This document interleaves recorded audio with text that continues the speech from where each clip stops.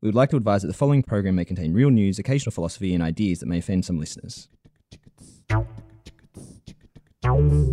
This is The Future This Week. On Sydney Business Insights, I'm Sandra Peter. And I'm Kai Riemer.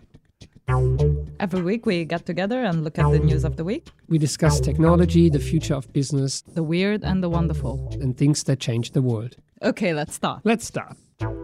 Today on The Future This Week, why data is no oil, fake news automation, and the Buddhist robot.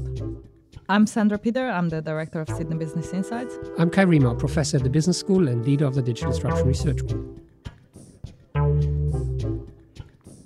So Sandra, what happened on The Future This Week? Lots, Kai, lots. Turns out data is not the new oil, and AI fake text generators are too dangerous to release out in the wild. And finally, we'll present you with this week's robot, a Buddhist robot, a robot that can lead a congregation in sermon. Our first story this week, however, comes from Wired magazine, and it's titled, "No, Data is Not the New Oil." Well, hang on there. We all know that data is the new oil. And here's Kai-Fu Lee, the CEO of Sinovation Ventures, explaining it to us. Data is the new oil, and China is the new Saudi Arabia. So China has all the data, not only more people, but more depth, because so many services are digitized. Kai-Fu Lee is, of course, also the former president of Google China. And he's not the only one saying this. We've had the New York Times talking about how data is the new oil in the context of the Facebook privacy scandals. We've had The Economist dedicate entire articles discussing that the world's most valuable resource is no longer oil, but data. And of course, we've had Wired magazine itself talking previously about the value of data and the value of collecting these vast amounts of data. So likening data to oil obviously implies that it's now one of the most valuable resources, valuable ingredients in doing business. But as the author of the article, Antonio Garcia Martinez, points out, that comparison actually breaks down fairly quickly when we look at what oil as a resource does and how data behaves and how indeed data is very different from oil in the first place. So data is the new oil is one of those things that's now just generally accepted as being true. So we thought first thing we should do is let's unpack this. In what ways is data like oil? Or is it? Exactly. The first point that the author makes is that oil is a commodity. Oil is a commodity in the sense that it can be bought on the spot market. There's a few qualities, but when you buy oil, you have oil, you can use oil, there's a price for it. You can on-sell it, and it's still oil. While with data, that is a fairly different beast. So he makes the argument that if Amazon put all its past sales data on a bunch of hard disks and put it in a big truck and delivered it to your house, it wouldn't quite be the same for you, that data, as it would be for Amazon, because that data, of course, is highly valuable for Amazon as it underpins the way it does business. But taking this data out of Amazon is not the same. It's not like someone could buy this data and use it the same way Amazon does. It would lose a lot of its value that it has in the context of Amazon indeed. It doesn't mean that none of that data would be of value to others like competitors, Walmart, and so on and so forth, but it certainly is far from being a commodity. In this sense, it's really an unhelpful analogy to compare something that is quite transportable, quite transferable to data that is, functionally abstract and also not equally useful in contexts other than the ones in which it has been gathered. And this is not the only way this comparison breaks down. Let's look at the creation. If you want to have oil, you need to do exploration, you need to build facilities, you need to mine oil. It is highly costly to actually produce oil, which you can then sell. Whereas a lot of the data that we're talking about is just a byproduct of activities that either the business engages in when, transactions are being generated, people buy from Amazon, or that people engage in when Facebook collects data about people's activities, what they like, what they post. It's technically digital exhaust. All traces that you leave and as you interact with your apps on your phone, as you engage with social media, with maps, as you purchase goods and services, all of it generated without you actually making an effort and with little effort on behalf of the organizations that collect this data to do so. Absolutely. And oil is oil, but data is not necessarily data. Not all data is the same.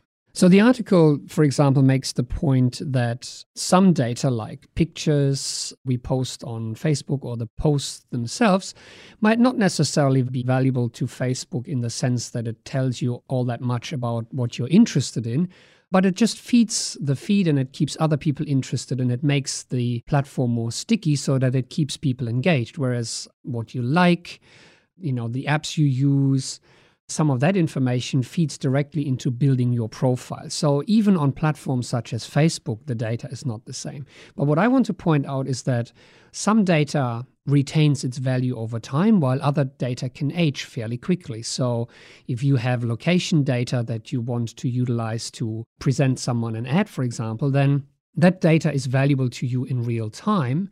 But as the person moves along, the data points become less and less valuable. As behaviors change on the platform, the data pool that is being collected ages over time. And so if I was to obtain Facebook's data from 5 years ago, it wouldn't be nearly as valuable as the data that Facebook collected today. And yet there is some data that will retain its currency for long periods of time. And I think this is another aspect that we could discuss. And in this way, maybe data is a bit like oil. Quite often, all the conversations around data revolve around the fact that this is the data that you collect through social media or location data. But what about DNA data, for instance? We spoke previously on The Future This Week about 23andMe or Ancestry.com or even open repositories that have mapped the genome of millions of people that now hold that data, and that is not only valuable to infer things about the people who have generated that data, but also data about their relatives or their children that can be then used to make either policing decisions or to inform insurance decisions and so on. And in this respect, that data doesn't age at all, and it has actually value beyond the context in which it has been collected. Also, I can break up oil in discrete quantities. So, I have 1 million liters of oil. I can sell half of it and retain half of it. With data, it's not quite the same. So, for example, an individual user's data might not be of much value, but when that data is combined with other users and groups and contexts and communities, the value exponentially becomes more useful and more valuable to the company. If you were to cut this in half and all of a sudden you only had half the data of that community, the value of that data would be diminished by more than just halving it. So, for all intents and purposes, data behaves very differently to a commodity. It's contextual, it can age, it becomes more valuable as you combine it and accumulate it. And there's a marked asymmetry between the people who generate it and could even own it and the people who can actually make use of it when it's aggregated. Yes, indeed. So, for example, the transaction data that Amazon collects about me, it's nice for me to know what I have bought from Amazon, but that's just historical data and, it's good to know that I can look this up. But Amazon can do much more with this data. It really becomes valuable to them. Exactly. So the data that you have is much more valuable to a company like Google or to a company like Facebook that can aggregate that with other data that they collect from their other users and then can monetize that by allowing advertisers to reach you, for instance, which is way more than what you could do with your own data. So that then brings us to the question, who should own this data? And should I be paid for giving up that data? Should Google or Facebook have to pay me for this data? Because, of course, it's very valuable to them. Why shouldn't I benefit or partake in the proceeds? And, shouldn't I be getting what's often called a data dividend? There's a number of ways we could look at answering this. And the answer that is most often discussed and that we've also had a number of interviews here on Sydney Business Insights has been, yes, of course, people should be paid for that data. And it's intuitively as easy and as right as data is the new oil. Let's first look at the argument that the article makes, which is how much money would your data be worth? How much would you get paid? And let's remember that if you look at oil dividends, Alaska pays nearly $1,600 per person. Saudi Arabia certainly pays a lot more than that to its citizens as an oil dividend. But Wired did a count of the Facebook global citizenship, and your data is worth about $25 in a year. It's a bit more if you're in the US or Canada. It's about $130. Don't spend it all in one place, they say. The point being that individually, that data isn't worth all that much. And that goes back to the fact that not all of this data that you create is immediately useful, and also that individually that data is not necessarily all that valuable, or it's very hard to put a value on that data initially because it becomes valuable as it is being used later on. And let's not forget that most of these organizations actually aggregate data from a number of sources. So it's not just the individual data that you generate on the platform. We've looked in previous episodes at a number of companies that would sell this kind of data, and that then a company like Facebook or like Amazon would aggregate and then produce insights out of. And we've just seen in a recent article last week that Facebook has been in the news again as they've been swooping data from apps that use Facebook's analytics service, data about women's fertility cycles who used an app that was not in any way related to Facebook for their family planning, and a number of other apps from which Facebook obtained user data about user activity, which they can then combine with the data that they are collecting anyway. So this to me raises two types of questions. One is, actually, is this the right question to ask in the first place? After all, if you are using Facebook, you are still using a free service. So the moment they would start paying you, you would have to start paying them as well, because now that is an exchange. Whether that's fair or unfair, we could also debate. But you are using a free service. And that is the same with a number of other apps that collect data. The second is, you mentioned things like family planning. A lot of that information is the type of information that you might not be willing to share with any organization if you are aware that that is being collected. And that is frankly what shits me the most about this argument, because to say, oh yeah, if you give up that data, you should be paid for it. I think most of the data, or a lot of the data that Facebook and these platforms use to run their business model, regarding advertising, they don't want people to know that this data exists in the first place, the extent to which user activity is being tracked. So it does not become a question of whether I'd be willing to sell this data or should I have ownership of this data. I wouldn't want this data to exist in the first place. So examples of this, we have seen period trackers that share very intimate information about women.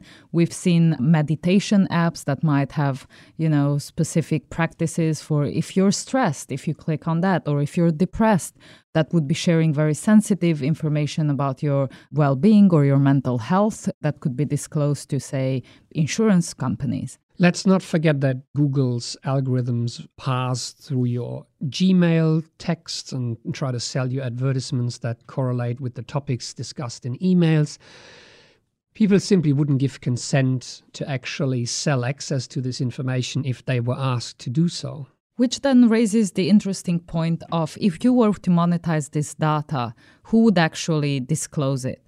Because we can make an argument that we might be able to afford not to disclose it and pay, let's say, a monthly fee to access Facebook or to access certain Google services. But indeed, this could be another case of trying to provide some sort of remuneration in exchange for data on people would create further inequalities in which some people would have to disclose that information in order to gain access to these services, whereas other parts of the population, much better off parts of the population, would be able to maintain their privacy and to access services without the need to disclose the information.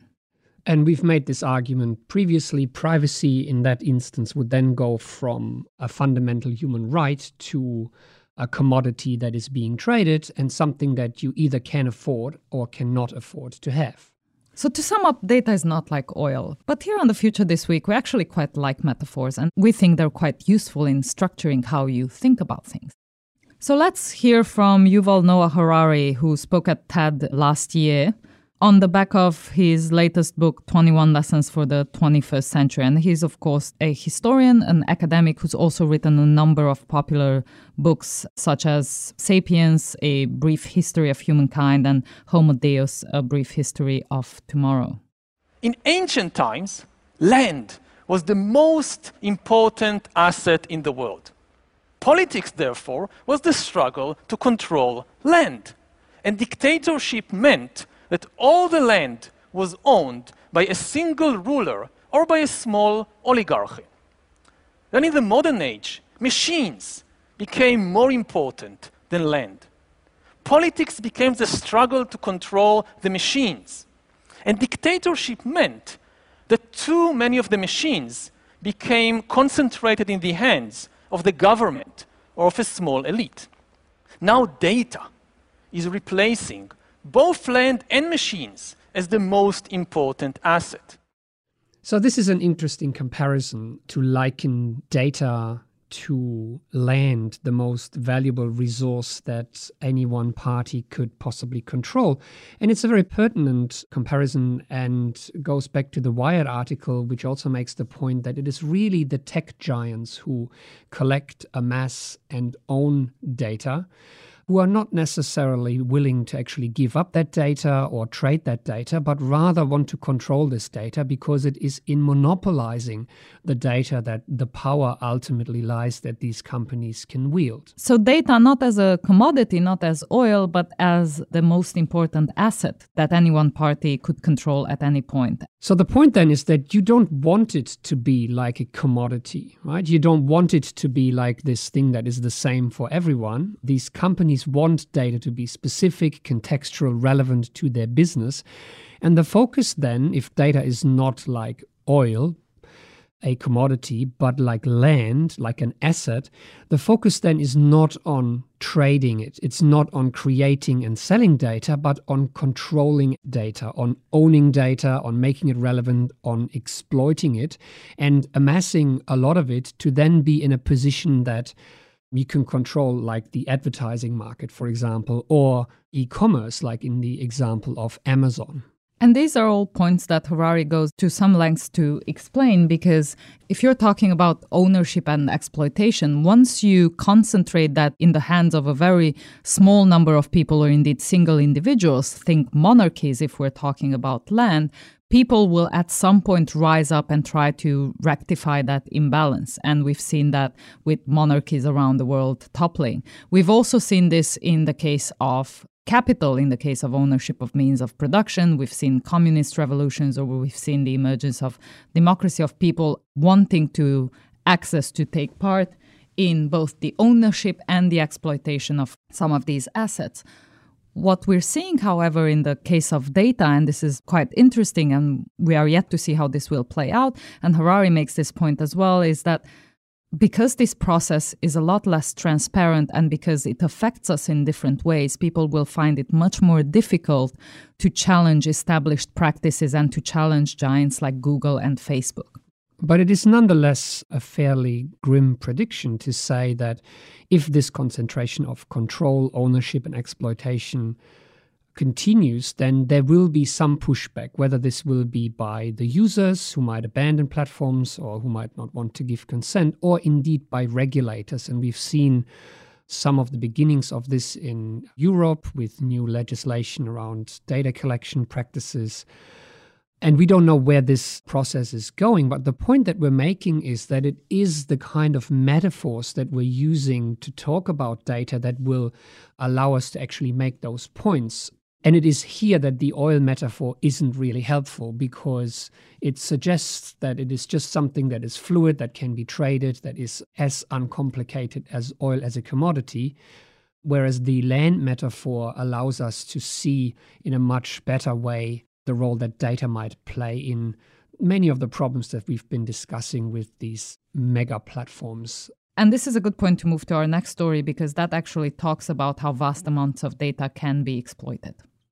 This has really been all over the news. We've picked one from The Guardian titled "New AI Fake Text Generator May Be Too Dangerous to Release, Say Creators." So the story reports on OpenAI, and OpenAI is a non-profit artificial intelligence research company, and behind it are the big names. There are the Elon Musks, and there's Microsoft behind it. There's Amazon Web Services, Y Combinator Research, Infosys, that's the Indian multinational IT company.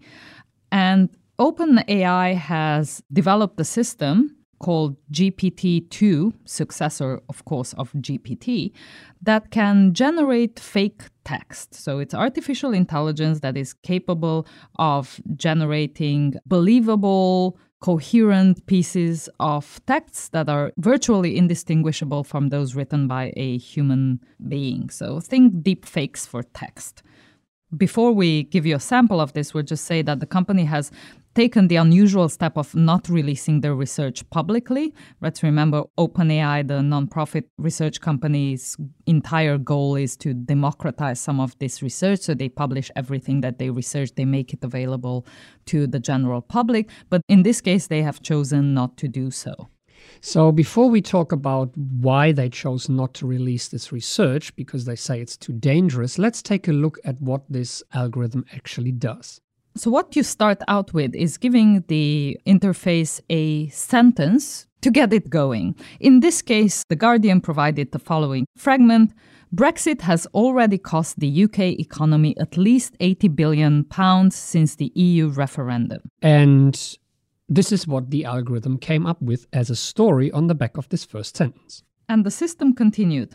And many industry experts believe the economic damage from Brexit will be greater still. In some cases, the costs will be far harsher. A recent report published by the Royal Society of Arts found that the UK could lose up to 30% of its top 10 universities in the future, a move that threatens to push many of our most talented young brains out of the country and onto campuses in the developing world. This is a particularly costly blow. Research by Oxford University warns that the UK would have to spend nearly $1 trillion on post-Brexit infrastructure to replace the lost international talent from overseas. And that's only the beginning.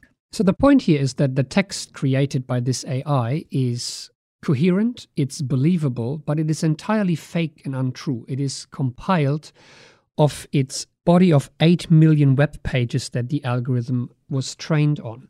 So you give the interface a couple of words or a sentence, and the engine comes up with a text that reads like it was written by a human, that combines facts, some data, some prose, some commentary, and for all intents and purposes sounds like a real news article. Now, the authors point out that this doesn't work in every case. It works in about half of the cases, but the quality of text is so good that they opted not to release the algorithm. And before we move any further and try to unpack this a little bit, we want to make it quite clear that this is not just about news. So you could use this for fiction writing. For instance, another excerpt that was given to the algorithm was the opening line of George Orwell's 1984. It was a bright, cold day in April and the clocks were striking 13.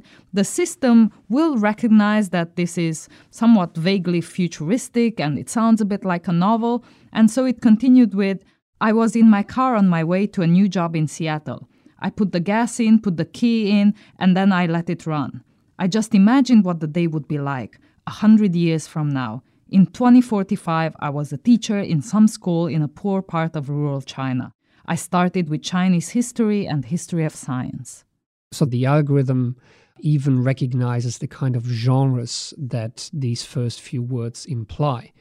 Now, we need to point out that obviously this AI doesn't think, it doesn't comprehend anything. So what it does is it uses a large body of text that it was trained on to then produce these texts. And the way this works is the same as we've discussed on the podcast previously.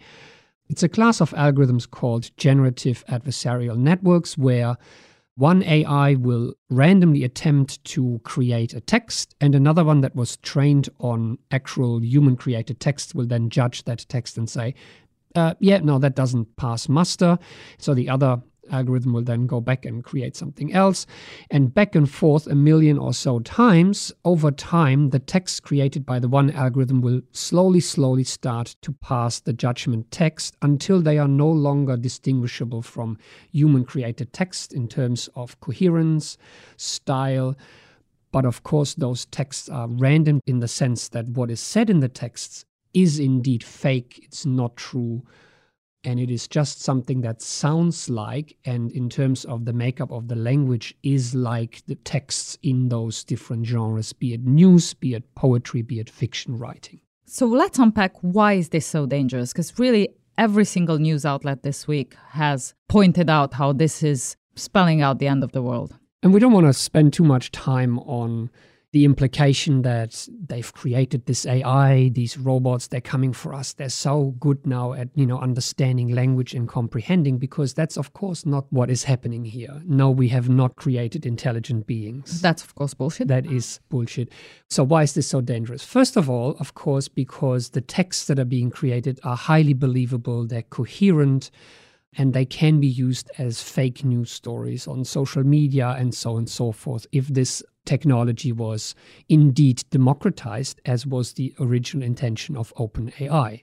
And we've actually foreshadowed this conversation previously on The Future This Week. We had a very interesting story that we picked up back in September 2017. So about a year and a half ago, we had a look at a story that was reporting on how AI had learned to write totally believable product reviews and what the implications of writing fake product reviews was. We went through research that was being done at the University of Chicago that was putting forward restaurant reviews that were not only believable, but also perceived as useful by readers of those reviews.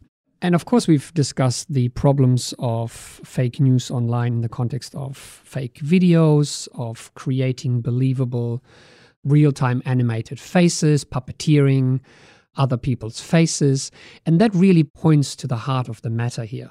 And it goes without saying, and I'm saying it anyway, that we will, of course, put all of this in the show notes. So while most of the conversation online has been about weaponizing this to write fake news or weaponizing this to promote conspiracy theories or affect election outcomes and so on, one of the things that we had highlighted repeatedly in our previous conversations around such technology have been around the ability to use this technology to flood channels with content where the emphasis is not necessarily on the content itself, but on the number of such posts. So in the case of restaurant reviews, this was the ability to generate enough reviews to break the business models that relied on the veracity of the reviews. In the context of elections, we were talking about just the ability to generate so many voices as to raise issues to the top of the conversation in a certain electorate, let's say. If you could believably impersonate ordinary people telling their ordinary stories, then you could shift the focus of the conversation. So the main problem is not that this technology creates believable fake text, because humans can do this.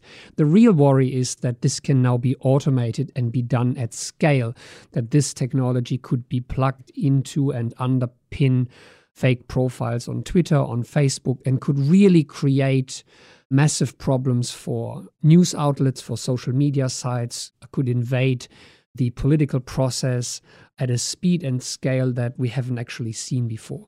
So not only can you now create fake reviews or fake stories, fake novels, fake news, but you could even put a face to them now. So we can now create fake believable faces, and we'll put another article in the show notes from this week, which points to thispersondoesnotexist.com, which showcases this technology, similar algorithms that do with faces what we see here with text, and then have those faces become fake people propagating fake opinions about political candidates using this technology. So this is the real worry here, the worry that we will see a gigantic flurry of fake stuff online, which will make it very hard to discern what is real, what is fake. And so the race is on not only to generate the equivalent of spam filters for this age, but also to think about how to protect business models that rely on this sort of content being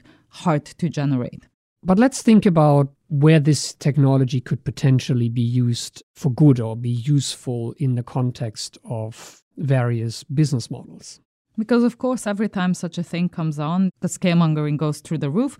But there are, of course, instances where such technology could be used for positive purposes.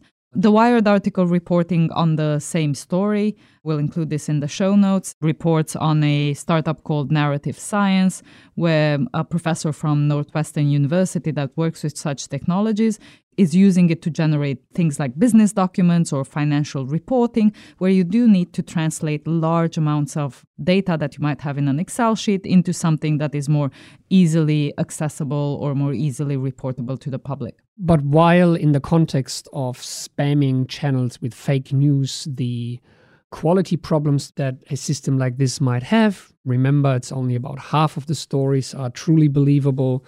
In contexts where we want to use this for generating useful information, for example, creating conversational agents that can hold a conversation, we of course run into problems that we have seen previously, such as that texts might be severely biased or might have racist undertones, might be offensive. And it might turn out that these problems are really hard to fix. Whilst we spoke previously on the podcast, and it was a very long time ago, about Tay, the Microsoft chatbot that was unleashed on Twitter and became racist, had to be taken off shortly after being allowed to interact with the public at large. Microsoft has since tried to create a politically correct version. So think about a younger sister to Tay called Zoe. This became the teenage best friend with #friend goals, downright Shakespearean version of the earlier Tay, which became a highly stereotyped version that would send you senseless gags from the internet, maybe resent, solving your math problem, but being there for you to give you advice, but having a very blunt filter when it came to any word that might signal that this conversation might have political overtones or this conversation might have racial overtones. For instance, when told that someone had had good falafel in the Middle East, she would respond, "Let me make myself clear, I'm not going to chat politics with you." So this example lets us once again point out what is happening here.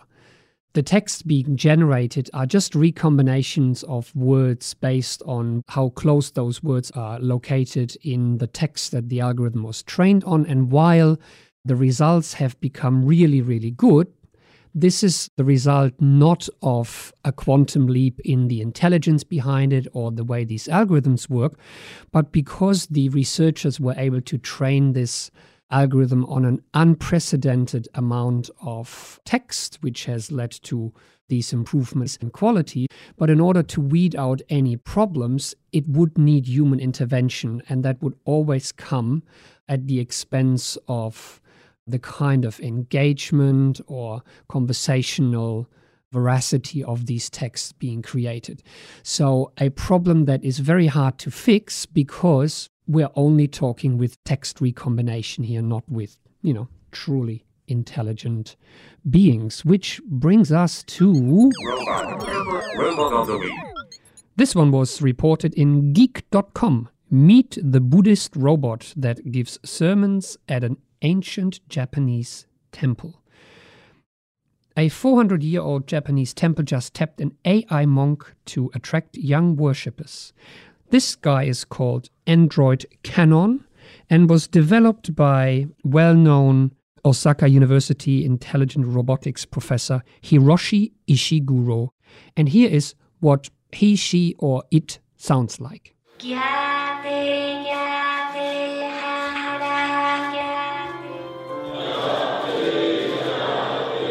So Android Canon stands at 77 inches, makes eye contact, is pre-programmed with sermons from the Heart Sutras in Japanese, but can also translate verses into Chinese and English. A truly religious landmark, as the article points out. And this is all we have time for today. See you soon. On The Future next week. This week? Yes, but next week. On The Future this week. Next week. This was The Future This Week. Made possible by the Sydney Business Insights team and members of the Digital Disruption Research Group. And every week right here with us, our sound editor Megan Wedge, who makes us sound good. And keeps us honest. Our theme music was composed and played live on a set of garden hoses by Lindsay Pollack. You can subscribe to this podcast on iTunes, Stitcher, Spotify, YouTube, SoundCloud, or wherever you get your podcasts. You can follow us online on Flipboard, Twitter, or sbi.sydney.edu.au. If you have any news that you want us to discuss, please send them to sbi@sydney.edu.au.